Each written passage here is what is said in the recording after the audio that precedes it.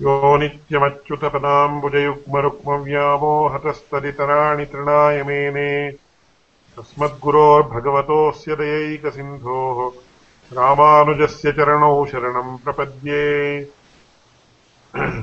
तस्मै रामानुजार्याय नमः परमयोगिने यश्रुतिस्मृतिसूत्राणाम् अन्तर्ज्वरमशीशमत्।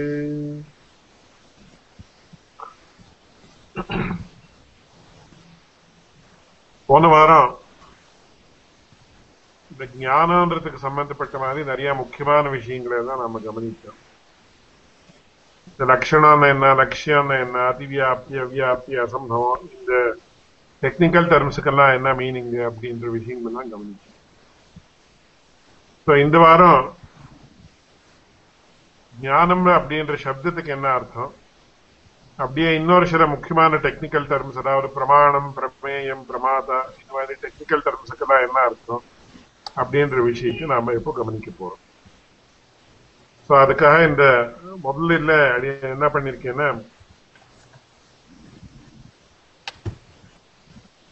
தியரி ஆஃப் நாலேஜ் அப்படின்னு போட்டிருக்கேன்.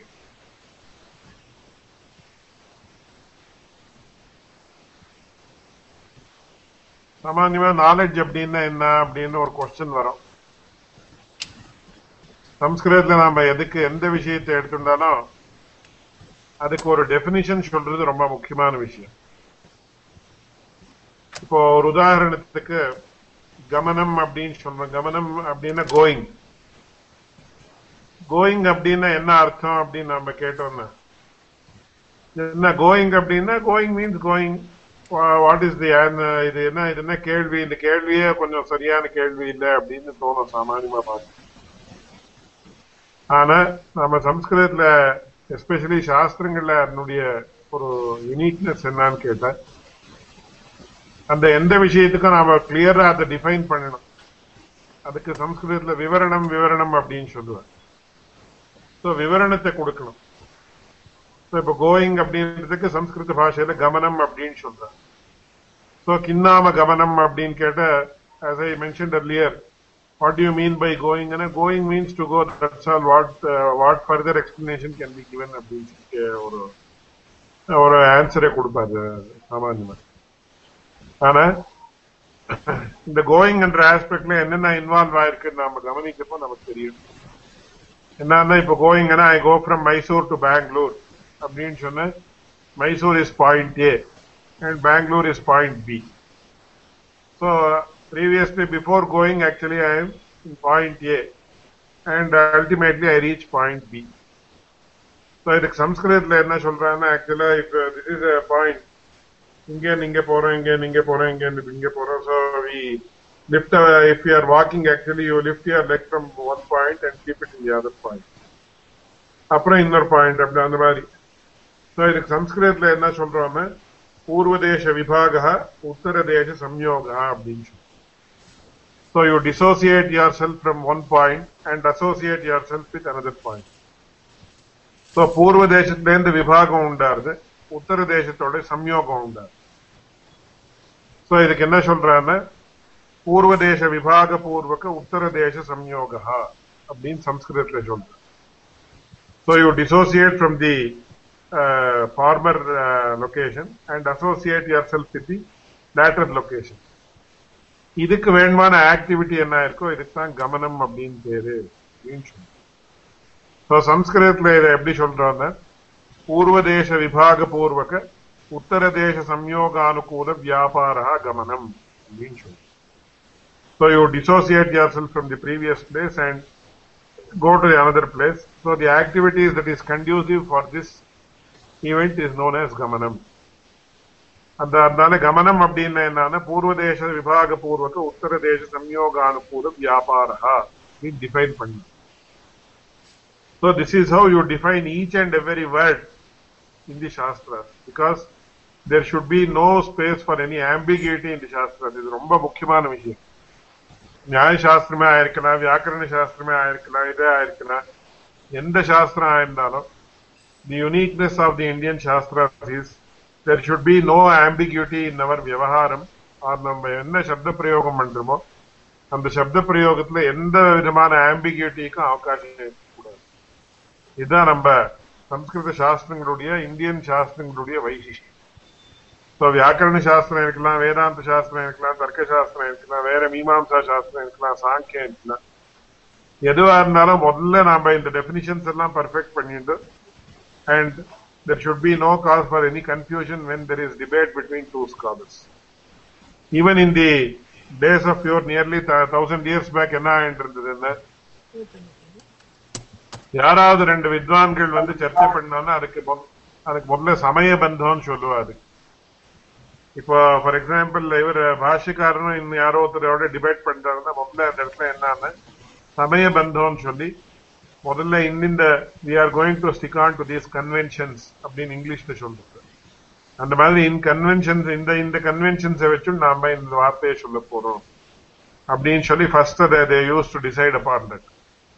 Only after deciding upon the conventions they used to actually talk about or engage in the debate. அதுக்கு வாக்கியார்த்தம் சொல்லுவாங்க. பழைய காலத்துல வாதம் சொல்லி ஜெனரல் மீனிங் கூட சொல்றேன். அதனால இது ரொம்ப முக்கியம். That is why there has to be proper definition of each and every term that is used in the Shastric works. So இப்ப பிரகிருதத்துல வந்து நாம ஞானம் அப்படின்னு என்ன, இந்த ஞானத்துடைய விபாகங்கள் என்ன அப்படின்ற விஷயத்தை நாம கொஞ்சம் பார்க்க போறோம். ஃபர்ஸ்ட் அதுல தியரி ஆஃப் நாலேஜ். ஞானம் அப்படின்னு சொல்றது சப்தத்தை நாம வந்து நாலேஜ் அப்படின்னு சாமான்யமா டிரான்ஸ்லேட் பண்றோம் English. So what is knowledge, definition of knowledge and other related aspects. சாமான்யமான ஒரு டெபினிஷன் எப்படி அப்படின்னு என்னன்னு சொன்ன, சர்வ வியவஹார ஹேது ஞானம் புத்தி. நம்ம விசிஷ்டாத்வைத சித்தாந்தத்திலையும் தர்க்கசாஸ்திரத்திலையும் ஜெனரலா as far as the philosophical works are concerned, ஞானம் and புத்தி are equated, they are both synonyms. அப்படின்னு என்னன்னா சர்வ வியவஹார ஹேது ஞானம். So all transactions that take place in this world is denoted by the word jnana in general. So knowledge அப்படின்ற ஞானத்துடைய definition என்னன்னா சர்வ வியவஹார ஹேதுத்வம் அப்படின்னு சொல்லுவோம். ஸோ பிரபஞ்சத்துல நாம தூங்கணும்னா இல்லை ஏந்திருக்கணும்னா, ஏதாவது ஒரு சாப்பிடணும்னா, இல்லை வெளியில போகணும், வரணும், நடக்கணும், ஸோ எந்த ஒரு விவகாரத்தை பண்ணினாலும் கூட நமக்கு இந்த ஞானம் அப்படின்றது வேணும். That is knowledge. அதுல அந்த நாலேஜ் என்ன, அதுல எத்தனை விதங்கள் இருக்குது அப்படின்றது நெக்ஸ்ட் பார்ப்போம். ஸோ இதுல இந்த ஞானம் அப்படின்றதோட அசோசியேட் ஆயிருக்கிறது 4 விஷயங்கள்: பிரமாணம், பிரமேயம், பிரமாதா, பிரமிதிஹி அப்படின்னு. ஸோ இந்த I hope you are able to see the slides.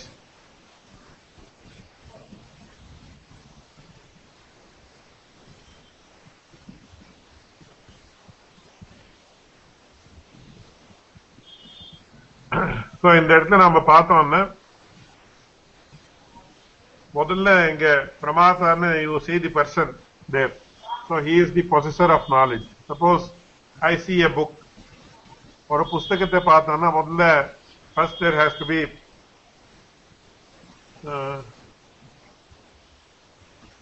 even K.M. Narayanan Swami is telling that he is not able to see the slides.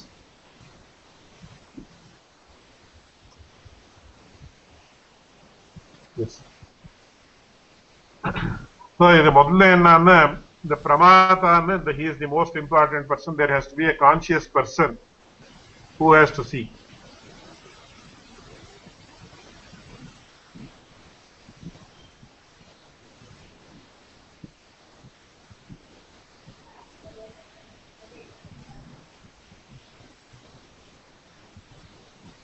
Is everybody able to see the slide?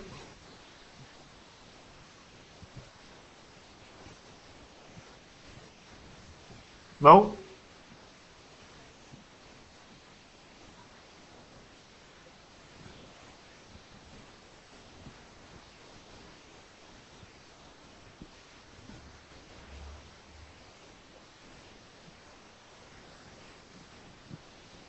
So I will just continue. So you can just follow Krishna Swami's instruction. So in that, the most important aspect is there has to be a conscious person who who is having the knowledge. So avarku pramata appdin per. And the நாம ஒரு ஞானம் நமக்கு உண்டானோம்னா முக்கியமான ஒரு இது என்னன்னா நம்ம இந்திரியங்கள், அதாவது சக்ஷுரேந்திரியம், ஸ்ரோத்ரேந்திரியம் அப்படின்னு சம்ஸ்கிருதத்தில் சொல்றோம். தி ஐ, தி இயர், நோஸ், தி இது etcetera.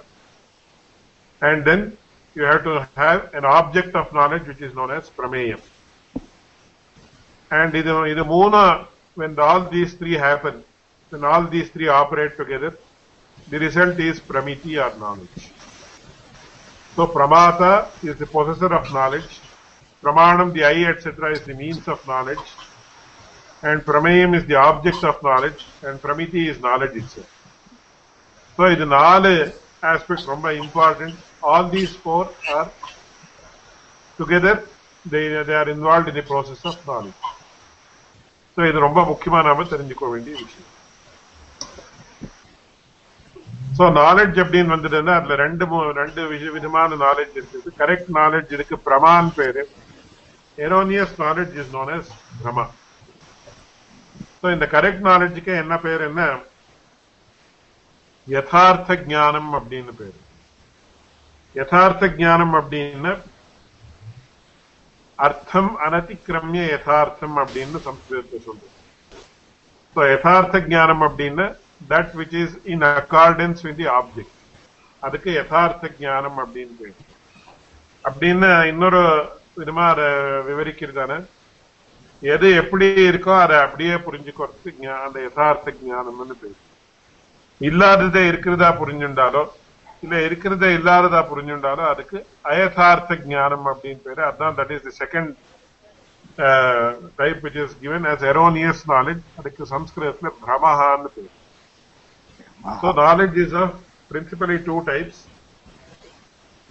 One is correct knowledge, which is known as prama or yathartha jnana, and the another is erroneous knowledge, which is known as brahma or ayathartha jnanam. I am just repeating these terms because these terms are very important. Unless we know the terminologies, we will not be able to properly understand the works or the sentences of Bhagavad Ramananda. Adakaha I keep repeating the words again and again. So iva class la irukirva vandu idu edukka repeat pandrarnu daishenji bhavi. So next slide போலாம். So இங்க ஒரு சின்ன illustration கொடுத்திருக்கேன். All of you can see this. யதார்த்த ஞானம் அப்படின்னா, when a person sees a book and thinks that it is a book, then such knowledge is known as prama or correct knowledge. So நாம ஒரு புஸ்தகத்தை பார்த்து இது புஸ்தகம்னு நமக்கு ஒரு காக்னிஷன் உண்டாச்சுன்னா இந்த நாலேஜுக்கு கரெக்ட் நாலேஜ் பிரமா அப்படின்னா, as I mentioned earlier, அர்த்தம் அனதிக்கிரமிய. அர்த்தம்னா எந்த வஸ்துவை நாம பார்க்கிறோமோ எந்த வஸ்துவை நாம தெரிஞ்சுக்கிறோமோ அந்த வஸ்துவுக்கு அர்த்தம்னு பேரு. So that is the object, and the knowledge which we get is known as jnana. So Bhagavad Ramanujar வந்து ஒரு முக்கியமான விஷயத்தை சொல்றாரு. எப்போ knowledge அப்படின்னு சொன்னா, I know அப்படின்னு சொன்னா, there has to be an object. என்ன தெரியும் உனக்குன்னு கேள்வி வரும். So in this case, I see a book அப்படின்னு சொன்னா, book is the object of the knowledge. அது முக்கியமான விஷயம். Book is the subject of the knowledge ன்னு சொல்லலாம், book is the object of the knowledge ன்னு சொல்லலாம். பட் சம்ஸ்கிருத நாம பிலாசபி பாடம் பண்றப்போ நாம என்ன சொல்றோம்னா, subject is the person who gets the knowledge or who attains the knowledge, and object is the entity that is actually cognized by him. So இது இந்த விபாகங்களை நாம ரொம்ப ஸ்பஷ்டமா புரிஞ்சுக்கணும். So யதார்த்த ஞானம் or correct knowledge or prama is when a person sees an entity or object called a book and understands it as a book, then it is correct knowledge. So we can contrast this with the erroneous knowledge or brahma. So when a person sees a rope and thinks it is a snake, then such a knowledge is known as brahma. So ஒரு கயிறை பார்த்து இது பாம்புன்னு நினைச்சுண்ட, because கயிறுக்கும் பாம்புக்கும் நிறைய விஷயத்துல சாமியங்கள் உண்டு. So கயிறை பார்த்துட்டு ரஜ்ஜும் திருஷ்டுவா அயம் சர்பஹா அப்படின்னு இதே எக்ஸாம்பிள் கொடுக்கிறார் இவர் சங்கராச்சாரியர். ரஜ்ஜௌ சர்ப்ப பிரமஹா அப்படின்னு. ஸோ ஒரு கயிறை பார்த்து இது பாம்புன்னு நம்ம நினைச்சுட்டோம், என்ன ஆகுது? That is known as ayathartha. So which is not yathartha or which is not in accordance with the object that is there. So இதை பார்த்து கயிறை பார்த்து நம்ம பாம்புன்னு நினைச்சுட்டோம், இல்லாததே இருக்கிறதா பாவிக்கிறோம்னு அதுவும் கரெக்டா இருக்கு. அப்படியே இருக்கிறதே இல்லாததா பாவிக்கிறோம். சோ கயிறு ஆக்சுவலா இருக்கு அந்த இடத்துல, ஆனா நம்ம கயிறை இருக்குன்னு தெரிஞ்சுக்காம பாம்பு இருக்குன்னு நினைக்கிறோம். சோ பாம்பு ஆக்சுவலா இல்ல அந்த இடத்துல, ஆனா அதே இருக்கு நாம நினைக்கிறோம். இதனால இது அர்த்தம் அதிக்கிரமியா ஆயிடுது, அர்த்தம் அனதிக்கிரமியா ஆகாது. அதனால இது அயதார்த்த ஞானம் அப்படின்னு. இது இதெல்லாம் ரொம்ப முக்கியமா நமக்கு வேணும். எதுக்குன்னா அத்வைத சித்தாந்தத்துல அவன் என்ன சொல்றான்னா, there cannot be any correct knowledge, எல்லா ஞானமும் பிரமம் தான் அப்படின்னு அவன் சொல்றான். As far as ajnanis are concerned, they say all types of knowledge are erroneous knowledge only. எல்லா ஞானமும் பிரமம் தான் அவன் சொல்றான். அது எப்படி சரியில்லை அப்படின்றது ரெண்டையும் அவ எந்த திருஷ்டில இது சொல்ற, பகவத் ராமானுஜர் எப்படி அதை நிராகரணம் பண்றாரு அப்படின்றது நம்ம ஸ்ரீபாஷ்யத்துல ஜிக்ஞாசாதிக்கிறதுல பார்க்கணும். அதனால இந்த ரெண்டு டெர்மினாலஜியும் நம்ம ரொம்ப முக்கியமா ஞாபகம். So as I mentioned earlier, 4 முக்கியமான விஷயம். நாலேஜ் அப்படின்னு எடுத்துட்டா, நோ அப்படின்னு எடுத்துட்டா, who is the knower அப்படின்னு ஒரு கொஸ்டின் வரும். So யாரு who is the knower? That person is called as pramata. எந்த வஸ்துவை தெரிஞ்சுக்கணுமோ the object of knowledge is known as prameyam. So there is some echo. I request you to kindly mute your mics unless you are asking a question. அதுக்கப்புறம் பிரமாணம் அப்படின்றது the means of knowledge.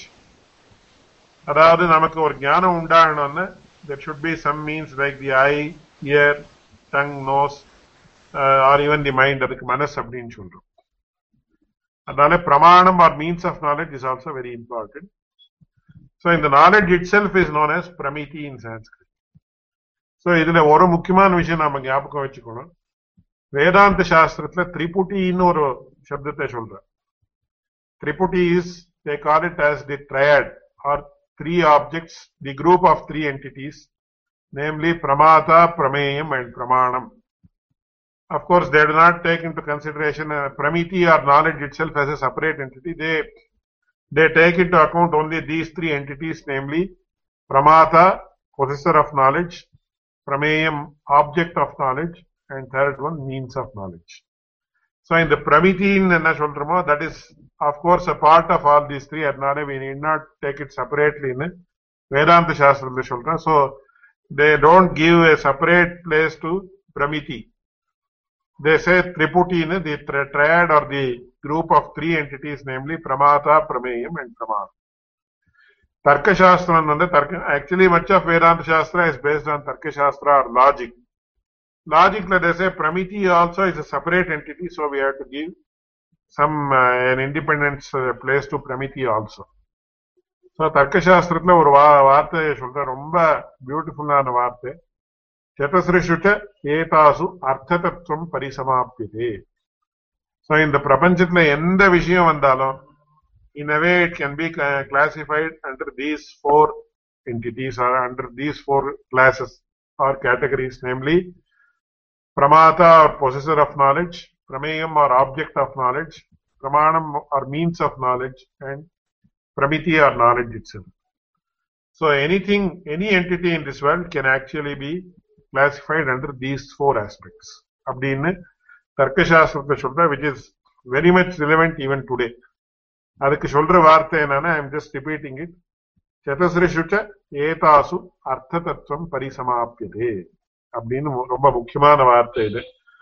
It is a very significant sentence as far as the field of philosophy is concerned.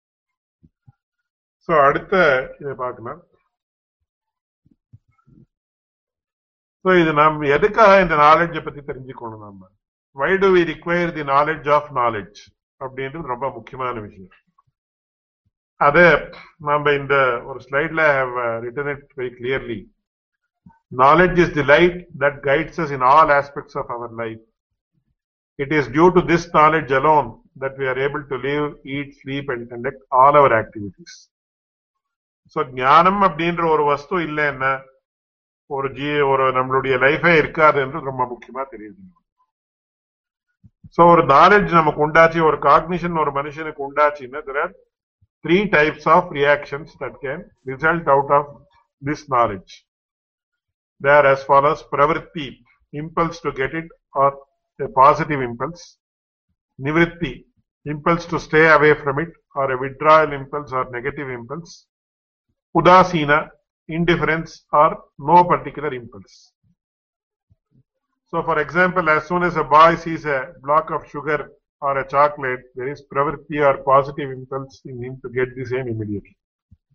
So நாம ஒரு கல்கண்டோ இல்ல ஒரு சாக்லேட்டோ பார்த்த உடனே இது வேணும் அப்படின்னு ஒரு குழந்தை இது பண்ணா, so that is known as pravritti.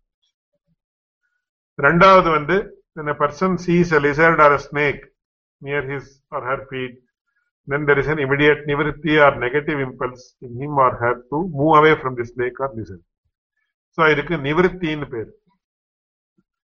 So similarly, when a person sees a tree or some such thing, then there is neither a positive impulse to acquire it nor a negative impulse to withdraw from it. இதுக்கு தான் வந்து உதாசீனான்னு பேரு. உதாசீனான indifference. So neither we want to go away from it or neither we want to go near it or acquire it. அதனால ஒரு knowledge உண்டாச்சுன்னா invariably one of these three results occur. All human impulses can be broadly classified into three categories mentioned above. Every moment a person in the waking state is in the waking state, he continuously receives some knowledge or the other that result in these three types of impulses and then acts accordingly. So இது ரொம்ப முக்கியமான விஷயம்.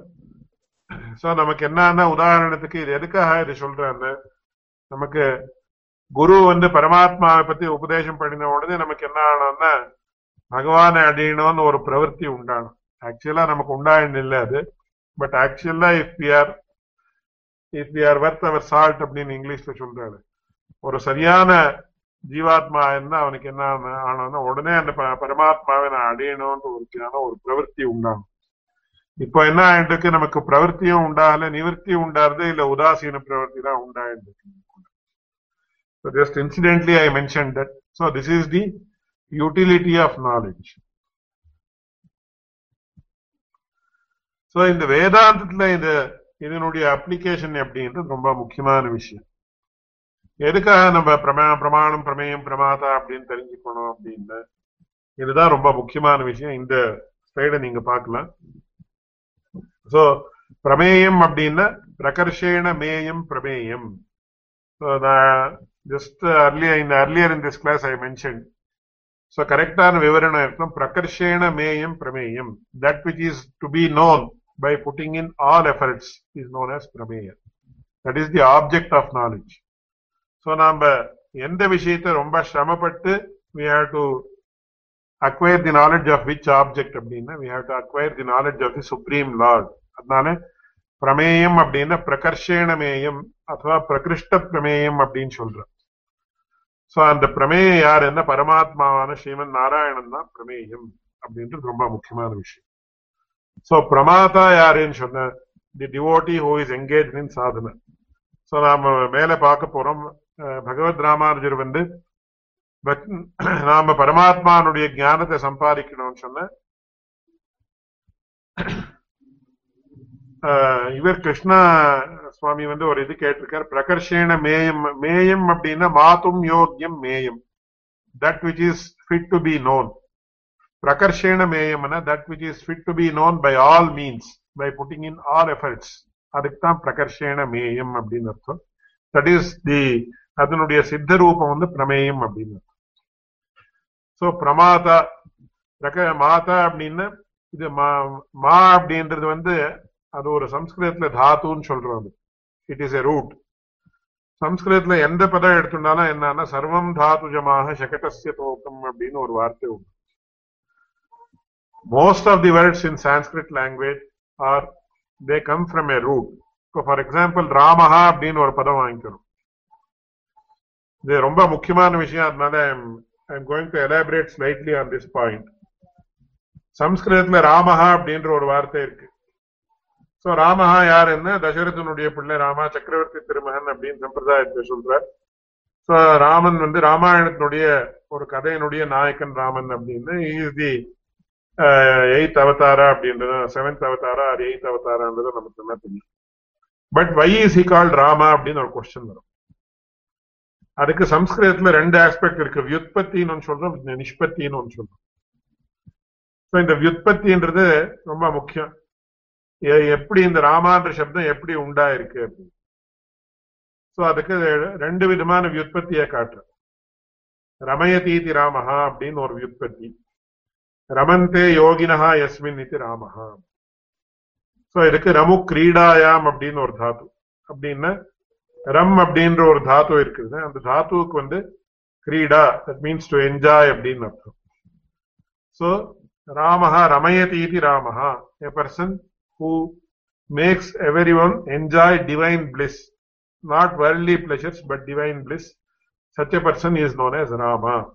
Or இன்னொரு meaning என்னன்னா ரமந்தே யோகினஹா யஸ்மின், யாருடைய தியானத்தை பண்ண இந்த யோகிகளுக்குன்னா ரொம்ப உத்கிருஷ்டமான ஒரு சமாதி ஸ்திதின்னு சொல்லக்கூடிய ஒரு ரொம்ப உத்கிருஷ்டமான ஒரு ஆனந்தம் உண்டாருதோ, அந்த ஆனந்தத்தை யார் உண்டு பண்றானோ அவனுக்கு தான் ராமஹான்னு பேரு.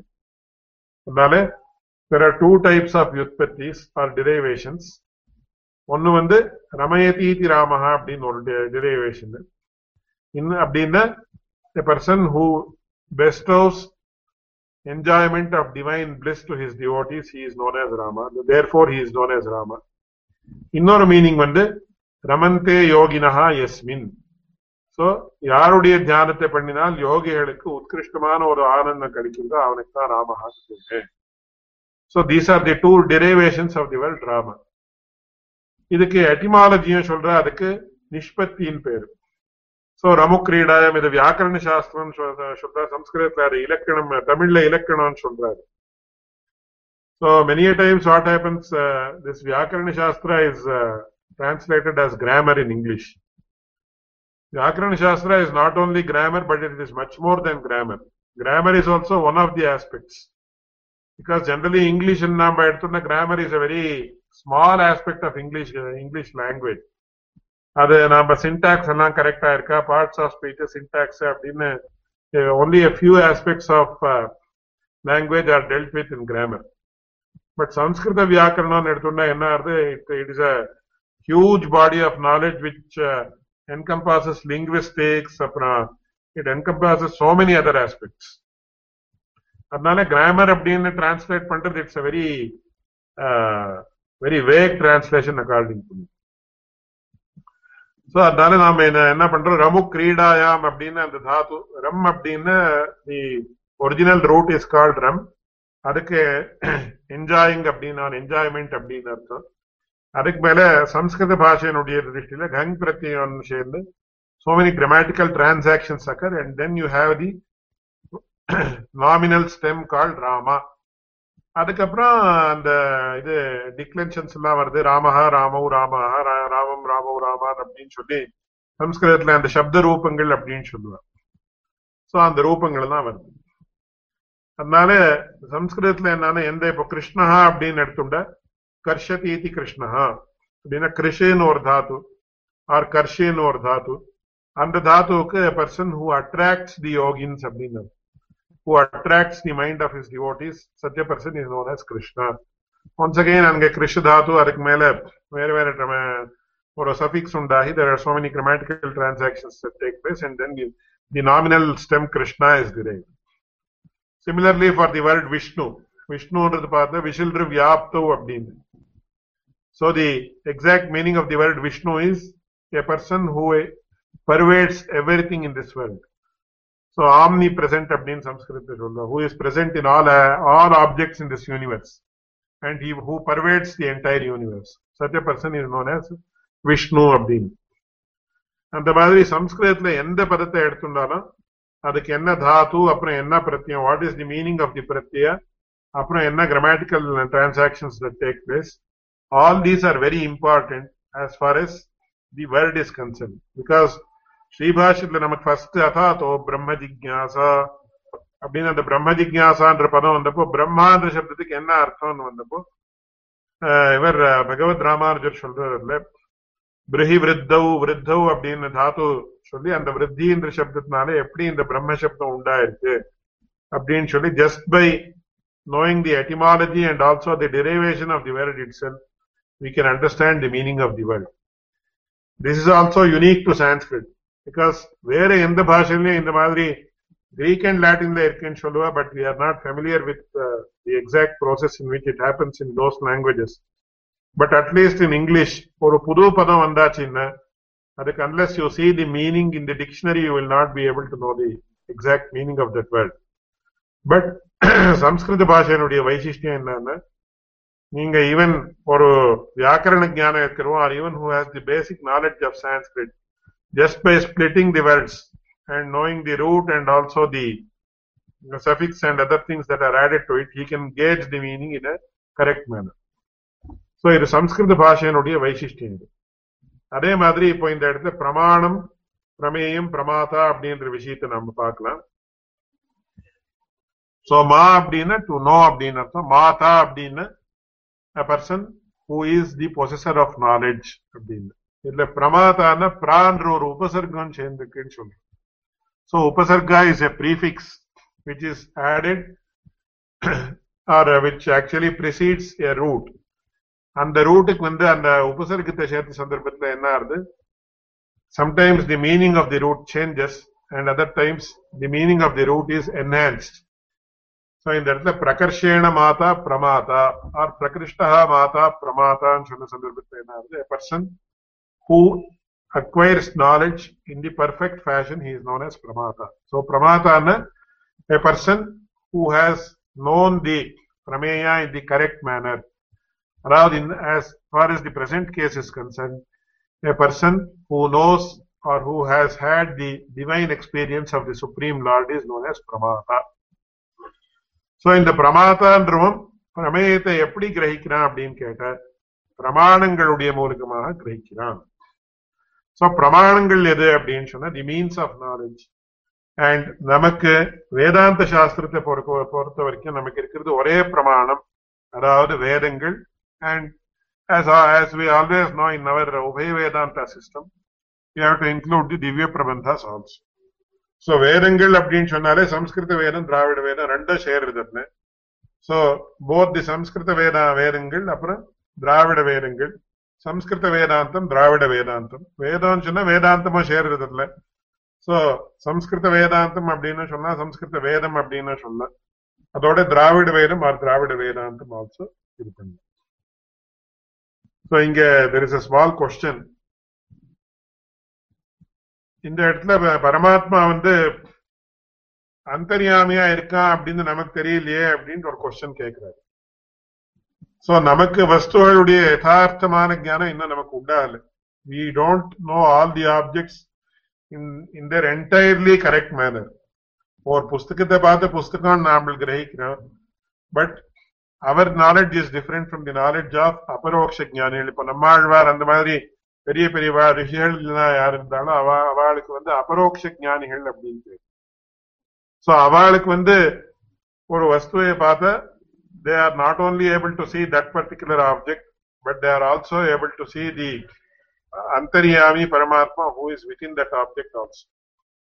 Adnale only those people who have had the divine experience of the Supreme Lord are able to know that Paramatma, they are able to realize. Of course, we may also know ella vastuliyum Paramatma antaryamiya irkan periva solli namak theriyum, but there is lot of difference between knowledge and realization.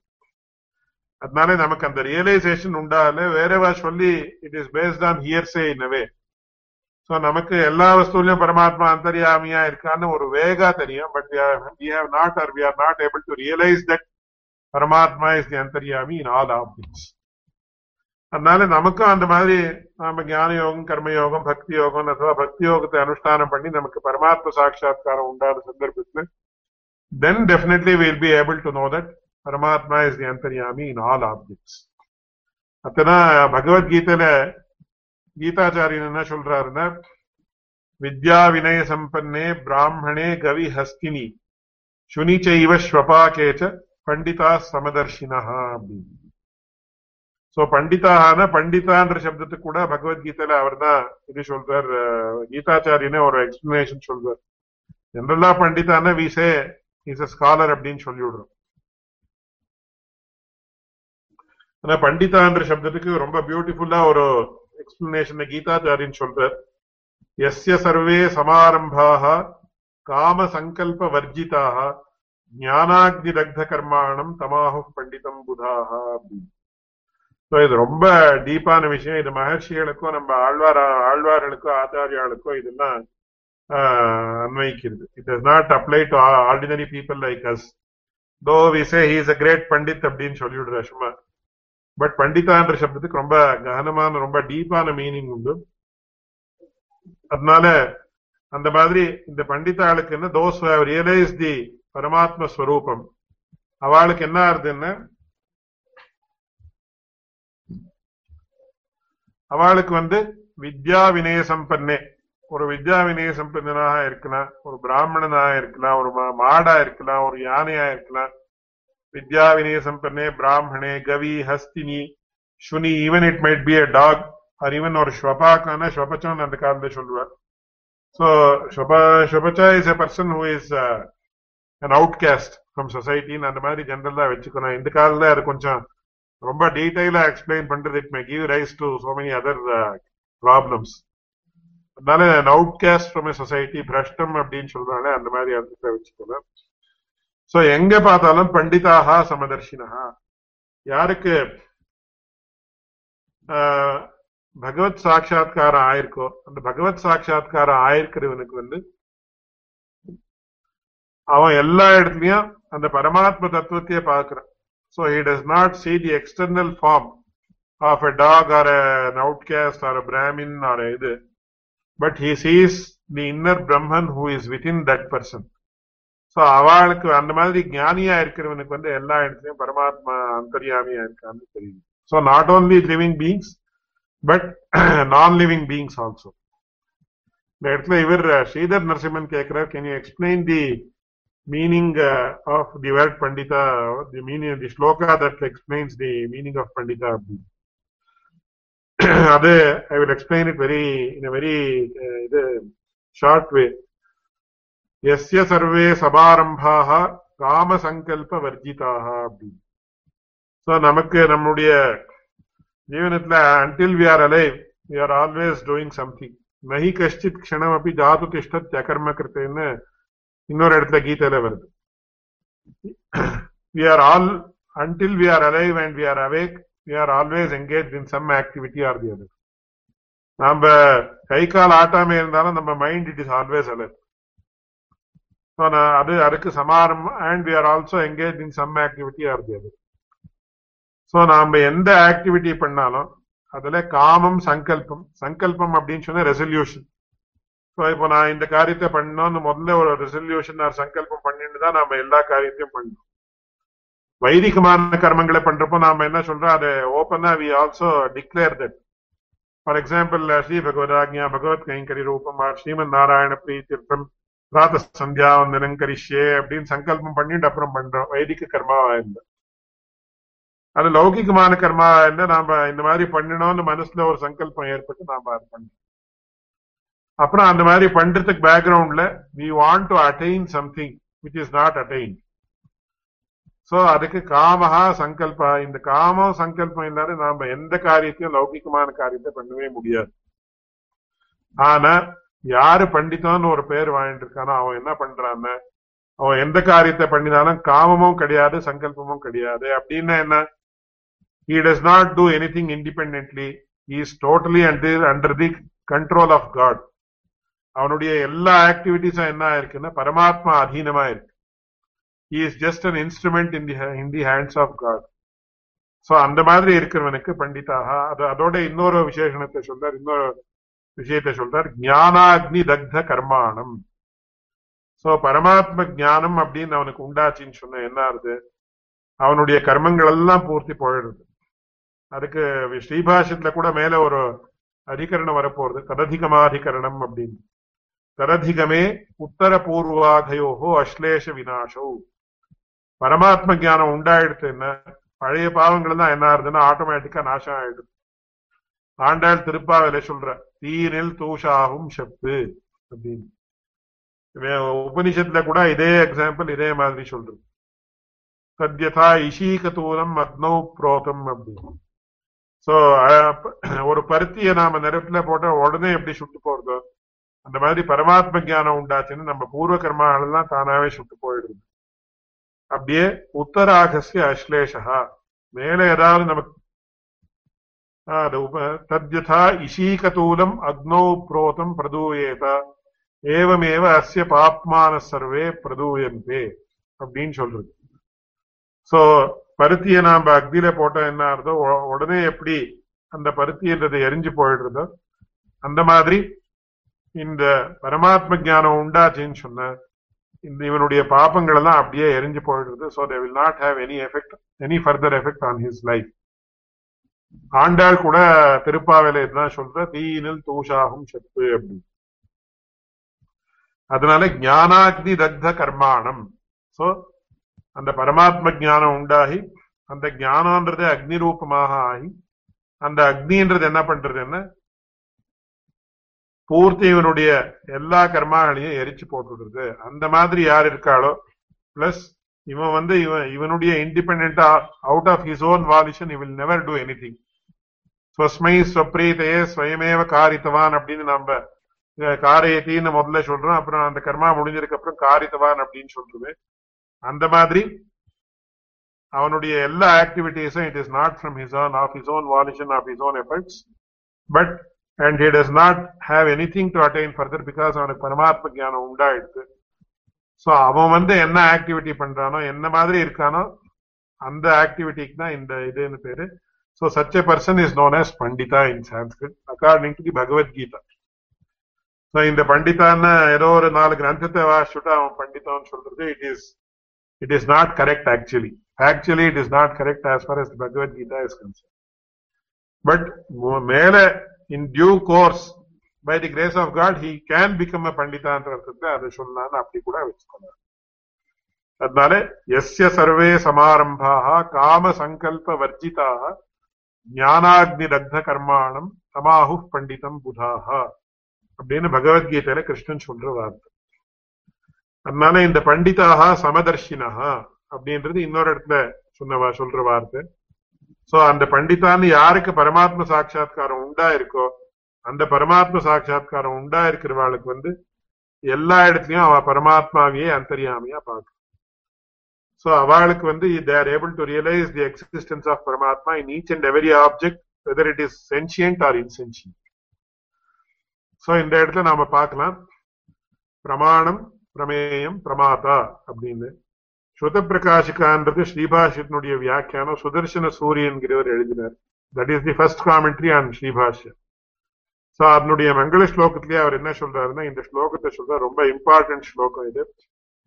பிரமாணஞ்ச பிரமேயஞ்ச பிரமாதாரஷ்ச சாத்விகாக ஜெயந்து க்ஷபிதாரிஷ்டம் சஹ சர்வத்ர சர்வதா. ரொம்ப ரொம்ப beautiful ஸ்லோகம் இது. இதை எல்லாரும் நாம எப்போதும் அனுசந்தானம் பண்ண வேண்டிய ஸ்லோகம். Because ultimately our aim in life also should be to become a pramata. அதுல எப்படின்னா சாத்விக பிரமாதா. இந்த பிரமாணங்கள்லயும் சில பிரமாணங்கள் இப்போ இத்திஹாச புராணங்கள்லயும் சில பிரமாணங்கள் உண்டு. ஆனா அத சாத்விக பிரமாணம்னு நம்ம சம்பிரதாயத்துல சொல்றது இல்லை. சோ அது பிரமாணம் பிரமேயம் பிரமாதா இவ 3 பேரும் எப்படி இருக்கணும், இந்த 3 இதுவும் எப்படி இருக்கணும்னா சாத்விகமாக இருக்கணும். சோ அப்படி இருந்தா என்ன ஆகும் சொன்ன ஜெயந்து க்ஷபிதாரிஷ்டம் எல்லா அரிஷ்டங்களும் போயிடும். ஜெயந்து க்ஷபிதாரிஷ்டம் சஹ சர்வத்ர சர்வதா அப்படின்றது இந்த ஸ்லோகம். இது 3 சாத்விகாலா இருந்த அப்போ எல்லா அரிஷ்டங்களும் போய் எல்லா ஒரு க்ஷேமங்களும் உண்டாருது. பரமாத்ம சாட்சா்காரம் அதான் இதனுடைய முக்கியமான அர்த்தம். சோ இந்த இடத்துல நீ என்ன பண்ணிருக்கேன்னு சொன்ன இந்த பிரமாணம் பிரமேயம் பிரமாதா எதுக்காக நாம புரிஞ்சுக்கணும்ன்றத ஒரு ஸ்லோகத்தோட எக்ஸ்பிரஸ் ஹியர். க்ஷபிதா அரிஷ்டம், அரிஷ்டம் அப்படின்னா பாப்பம் அப்படின்னு ஜெனரலா சொல்றோம். சோ பாப்பம் அப்படின்னா என்னன்னா பகவானுடைய சாட்சா்காரத்துக்கு எது பிரதிபந்தகமாக இருக்கிறதோ அதுக்கு பாப்பம் அப்படின்னு. In this context it means that which actually prevents us from having the knowledge of the Supreme Brahman. அது அரிஷ்டம்னு இந்த இடத்துல பேரு. சோ க்ஷபிதாரிஷ்டம்னா அந்த அரிஷ்டம் போயிடுறது. எப்போன்னு பிரமாண பிரமேய பிரமாதாகள் சாத்விகாளாக இருந்தா அப்போ என்ன ஆகுது, இந்த பகவத் ஸ்வரூபத்தை நாம சாட்சா்காரம் பண்ணிக்கிறதுக்கு எது பிரதிபந்தகமாக இருக்கிறதோ அந்த அரிஷ்டம் வந்து போயிடுறது அப்படின்னு முக்கியமான விஷயம். சோ இது இந்த பிரகிருதத்துக்கு எப்படி அன்வயிக்குது அப்படின்றது இந்த இடத்துல அடியன் காட்டுது.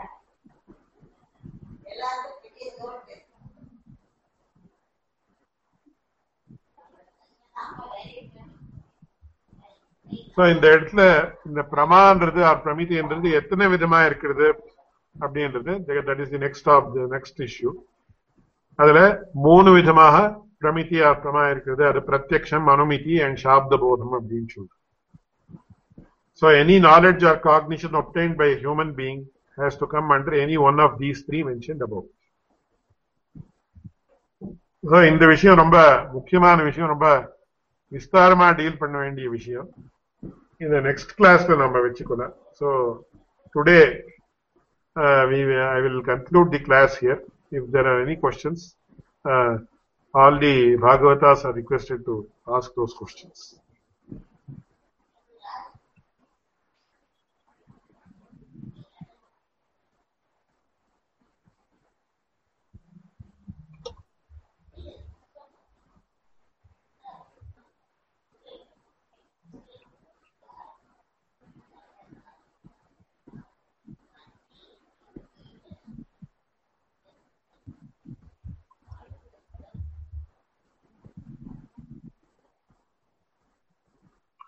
So வேற ஏதாவது கொஸ்டின் இருந்தா யார் வேணுமானாலும் கேட்கலாம்.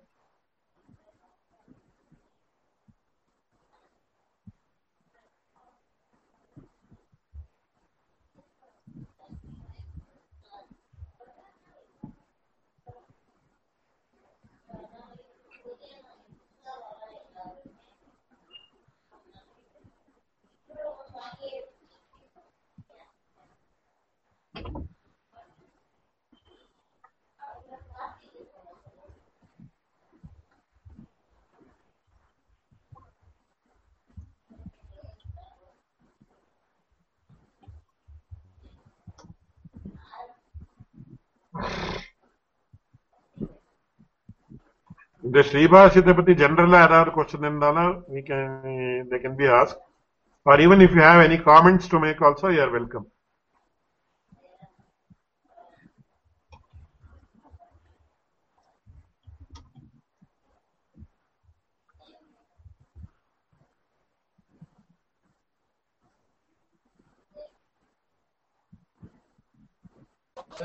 இப்போ I will there is a question. Unmute பண்றேன். ட்ரெடிஷனல்லா ஸ்ரீபாஷ்யத்துக்கு கத்துக்கிறதுக்கு முன்ன என்னென்ன கத்துக்கணும்? What all you have to study before studying Sribhashyam? Traditionally speaking, அப்படின்னா if someone wants to traditionally really orthodox traditional way of learning of Sribhashyam, what should he read first before reading Sribhashyam? It's a very apt question. So I may take about 10 minutes to deal with this topic. Is that okay? Is that okay if I take about 10 to 15 minutes?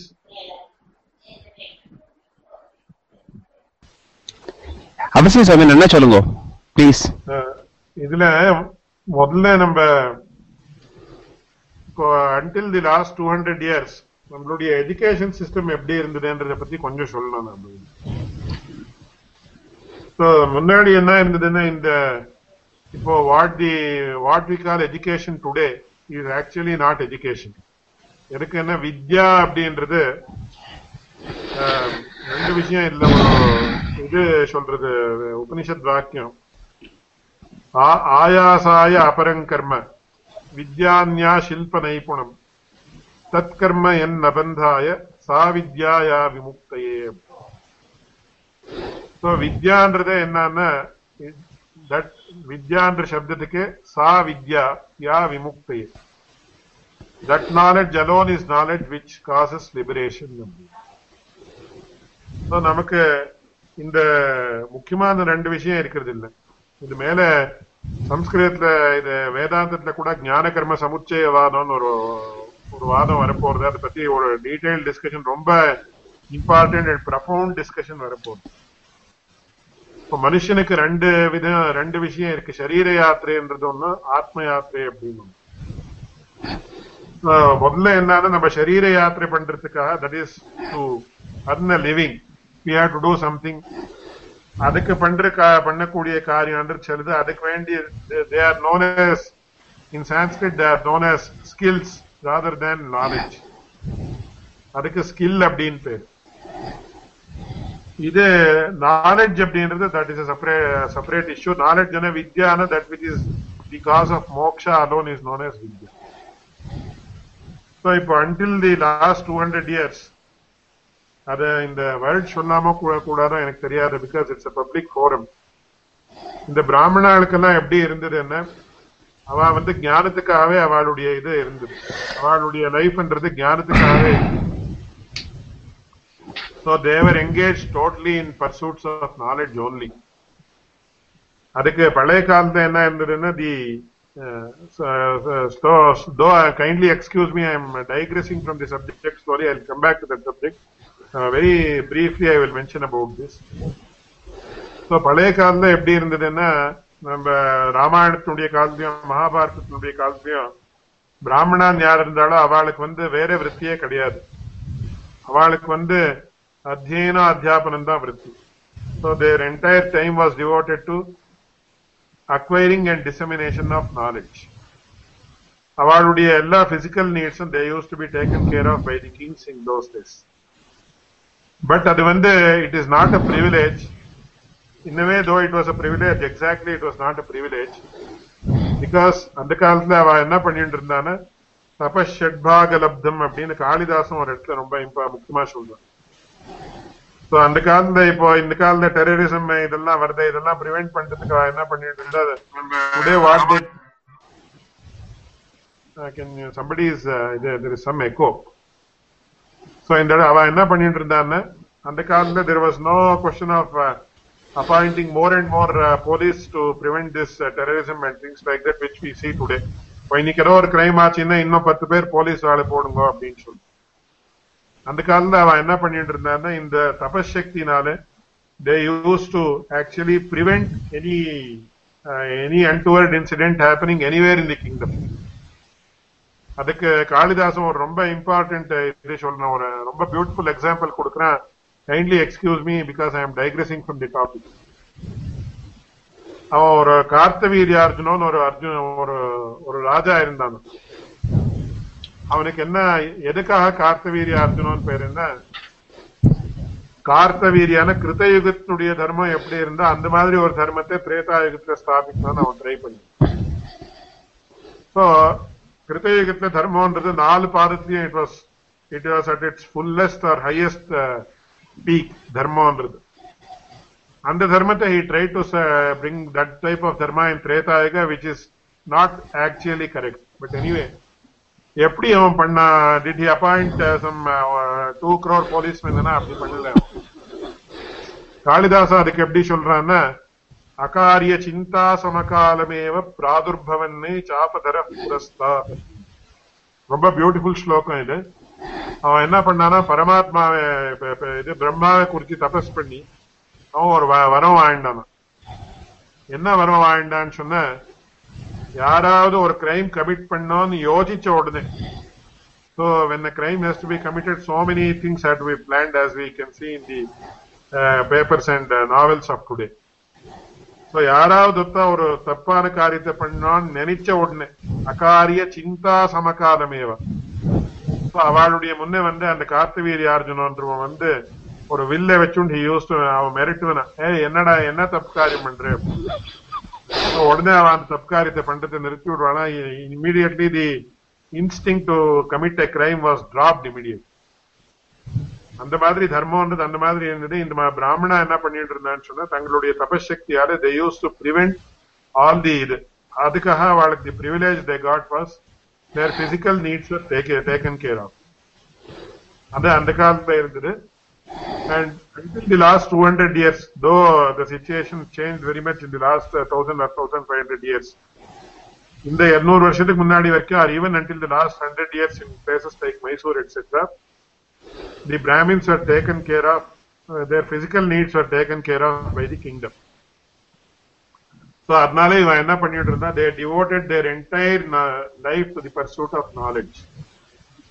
அதுல முதல்ல என்ன பண்ணோம்னா சம்ஸ்கிருதம் வாசிக்கணும். Because அந்த சம்ஸ்கிருத வித்யான்றது என்னன்னா, recently today person asked, இன்னைக்கு நாம எதுக்கு சம்ஸ்கிருதம் வாசிக்கணும் அப்படின்னு. ஸோ நான் இது by the grace of God எனக்கு இந்த மாதிரி தோணிது, if you want wellness you have to learn Sanskrit அப்படின்னு. அதுக்கு ரீசெண்டா ஒரு சயின்டிபிக் பேப்பர் கூட நான் வாசிச்சேன். ஸோ யாரோ ஒருத்தர் ஒரு சயின்டிஸ்ட் ஒரு இது ரொம்ப பியூட்டிஃபுல்லா ஒரு எக்ஸ்பெரிமெண்ட் பண்ணி ஒரு இதை எழுதியிருக்காரு. ஸோ கேரளால he did an experiment on the nuns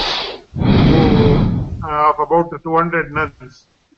Among them, about 100 had this Alzheimer's dementia and சொல்றாரு. So this forgetfulness and ஒரு disease இருந்தது. 100 people had it and 100 people did not have it. 100 na X number of people had it and X number of people did not have it. So எதனால இவாளுக்கு மட்டும் வந்து இவாளுக்கு வரல, though they are brought up in the same environment and they are in the same environment. So அந்த சமயத்துல பார்த்த சந்தர்ப்பத்துல அவருக்கு என்ன ஆச்சு, he analyzed their entire data. And in Kerala, as you know, even Christians and Muslims also learn Sanskrit. They were learning Sanskrit. So அந்த சம்ஸ்கிருதம் யாரு படிச்சு கொஞ்சம் பேசிக் லாங்குவேஜ் ஸ்கில்ஸ் டெவலப் பண்ணிட்டு இருந்தாலோ, they did not have this Alzheimer's dementia. He has scientifically documented all these things. அவர் என்ன conclude பண்றாருன்னா, நம்மளுடைய பிரெயின்ல there are so many networks, neural networks, and that's what they call it, as you all scientists know. So சம்ஸ்கிருத பாஷையை நிறைய உச்சரிக்கிறதுனால, சம்ஸ்கிருதத்துல பேசுறதுனால, சம்ஸ்கிருதத்தை வாசிக்கிறதுனால, the neural networks in the mind, in the brain are activated, and in the Alzheimer's dementia varadன்னு he has concluded and written a paper that is very much acclaimed all over the world. For my, as far as I know, இப்போதும் my great acharya இவர் வரதாச்சாரிய சுவாமி, whom you had earlier, and அவருடைய senior contemporary இன்னொருத்தர் இருந்தார், SMS Varadachara சுவாமி அப்படின்னு. I used to learn Vyakaranam from him when he was 93 years old. And even at the age of 93, he could quote from any of the 4000 Ashtadhyayi Sutras or any of the Adhikaranas of shrIbhAShyam.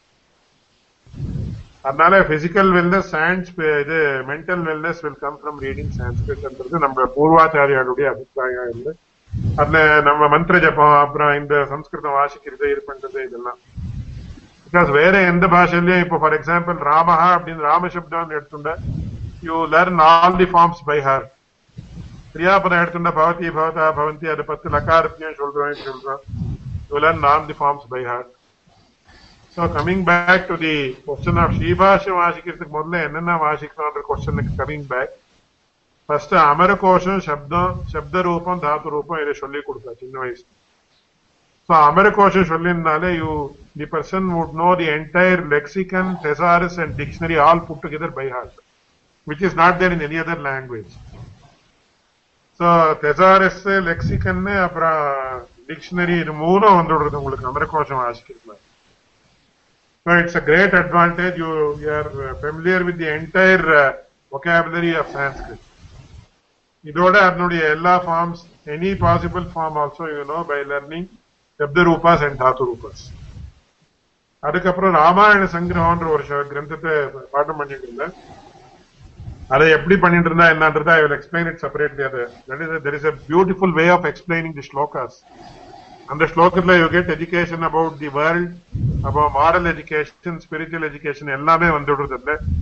அதோட even you know all the education, இப்போ உங்களுக்கு agriculture பத்தி, இது பத்தி, இந்த விஷயங்கள் எல்லாம் கூட இன்டைரக்ட்லி அதுல வந்துடும். So today if you go to children who recently, இது யாரோ ஒரு பையனை கேட்டா அரிசி எந்த மரத்துல வளருது அப்படின்னு அவன் கேட்டான். So he is the first class in 10th standard or 12th standard. I mean O level. So graduation நீங்க யூஎஸ்ல சொல்றீங்க. Because he doesn't know that அரிசி வந்து அரிசி டைரக்டா வளராது, நெல் தான் வளருது. It is grown in paddy fields. அப்படின்றது கூட அவனுக்கு தெரியாது. because they are totally not in sync with the outer world or the natural world. They don't know about agriculture, they don't know about anything. But number education it was a holistic education where you came to know about the entire aspect of creation itself. For example, Kalidasa, he talks about Akrishta Pachyaha, in agriculture Pati Kuda Raghuvamshatla. The Kala Enenda Dhaningal Vande, without cultivation, how they used to get these Dhanyas of the Kuda. So coming back to the point, Ramayana Sangraha Vashchutu, Apra in the Pancha Mahakavingal Vashikla. So Pancha Mahakavingal, even 100 shlokas. Shata Shlokena Panditahan Shudra. By reading just 100 shlokas, you would become a Pandita. Abdin the Laukikamana knowledge, spiritual knowledge, run down. So Panchamahakavingla Vashtrikapran, they used to read Abhignana Shakuntalam. So Abhignana Shakuntalam is not only a love story, but it is also a story about the Srishti Vijnanam or the science of creation. So ಅದಕ್ಕೆ ಮೊದಲೇ ಅನರ್ಘರಾಘವನ್ ஒரு நாಟகம் வாசிச்சிருந்தோம். So பஞ்சமகாகாவியன்றது Raghuvamsha, Kumara சம்பவம், நைஷதம், Kiratarjuniyam and மாகா சிசுபாலவதம். இது 5 பஞ்சமகாகாவியம். You know about politics, you know about education, you know about all the things. Recently I was teaching a student பாணபட்டனுடைய ஒரு இது காதம்பரின்ற ஒரு beautiful work இருக்கு. And the Kadambari, just I was teaching about two pages. And the 2 pages in the Barnapatna, the education, he has extremely beautifully summarized. So, Ayurveda, everything that a person needs to know in life, he gets it. So, in the Madri Anarkaraga Nataka, Apra, Shakuntala Nataka Vashtrikapra, Natakantam Sahityam, this is the education, general education is complete here. In the Kalda, you get 12th standard Vashikra Madri, Natakantam Sahityam Appu. So this will take about 5 to 6 years of education. Idikapra Samanya Shastran Shulva, a person who is very intelligent, he used to engage in the study of the Shastras. Of course, idik Madhitla Enana, Vedadhyena, Angadhyena Vandudru. So Vedadhyenam for 12 years and Angadhyenam also is included in that syllabus. So 12 plus 5, 17 years of education is required. Adikapra Samanya Shastram Abdin Shali, Tarka Shastram and Mimamsa Shastram and Vyakarana Shastram are the specialization in any one of these 3 Shastras is required. That will require about 5 to 10 years of knowledge. Actually, Palay Kadla or stage in the Ekasmin Janmani Ekameva Shastram Abdin. Oru Janmatla or Shastra Porti Athena Pandamudia, the Shastra is so vast Abdin. But anyway, the Samanya Shastra, that would take about 10 years. So, and the education system was basic education was for about 12 years, plus 5 years, that is 12 years Vedadhyenam and Angadhyenam, plus 5 years for all these things, Sanskrit language and general education, moral education, general knowledge, Adikapra Samanya Shastra Adhyena or 10 years. So, Adikapra Vedanta. So by the time he studied shrIbhAShyam, the person would be around 35 to 40 years of age. Avanukku Kalyana aayi, Pashangalala aayindhu. So in the lokatla he doesn't have anything else to attain other than Brahmanubhavame Pradhanan or Drishtile. He used to come to Vedanta. So he has all the necessary prerequisites in terms of physical wellness, spiritual wellness, financial wellness in all aspects. So Paramatma Anugrahathukku enna panninumo adha pandradhukku he is ready in all manners. Appo shrIbhAShyam adu Brahma Mimamsa Brahma Vicharathukku avan nera vara, and then he will study the shrIbhAShyam. So it requires about 25 to 30 years of previous education in the ideal situation to study shrIbhAShyam. So in the Madri irukku, but to understand and enjoy the polemics of shrIbhAShyam, you require at least 5 years of education. Even Sridhar Narasimhan Angadhyenam Abdina Ennan Ketkar. So that I have already explained in the first class. Where it nodi Anga Shiksha, Vyakaranam, Chitra Saidana, 6 angangal irukku, that is known as Angadhyenam. So இதோட நம்ம சம்பிரதாயத்துல இன்னொரு speciality என்னன்னா திவ்ய பிரபந்தங்களுடைய வியாக்கியானங்கள் அப்புறம் ரகசிய கிரந்தங்கள் அதையும் நாம தெரிஞ்சுக்கணும். பிகாஸ் பர்சனல் கான்டக்ட் எப்படி இருக்கணும்ன்றதுதான் ரகசிய கிரந்தத்துல சொல்றது. ஒரு ஸ்ரீ வைஷ்ணவனாக இருக்கக்கூடியவன் எந்த மாதிரி இருக்கணும்ன்றதுதான் மெயினா ரகசிய கிரந்தத்தை சொல்றது. சோ அந்த விஷயங்களும் நாம தெரிஞ்சுக்கணும். So my father has written beautiful article. ஒரு ஆதர்ஷ ஸ்ரீ வைஷ்ணவ மாடல் ஸ்ரீ வைஷ்ணவன்னா he requires about 45 years of education. But there is no person like that who is there now. But if at all there were to be such a person, then he would be at the highest level under the sandeyamam kadiyadu. So I hope I have answered your question in though there was a lot of digressions. We can even have a discussion later also in this.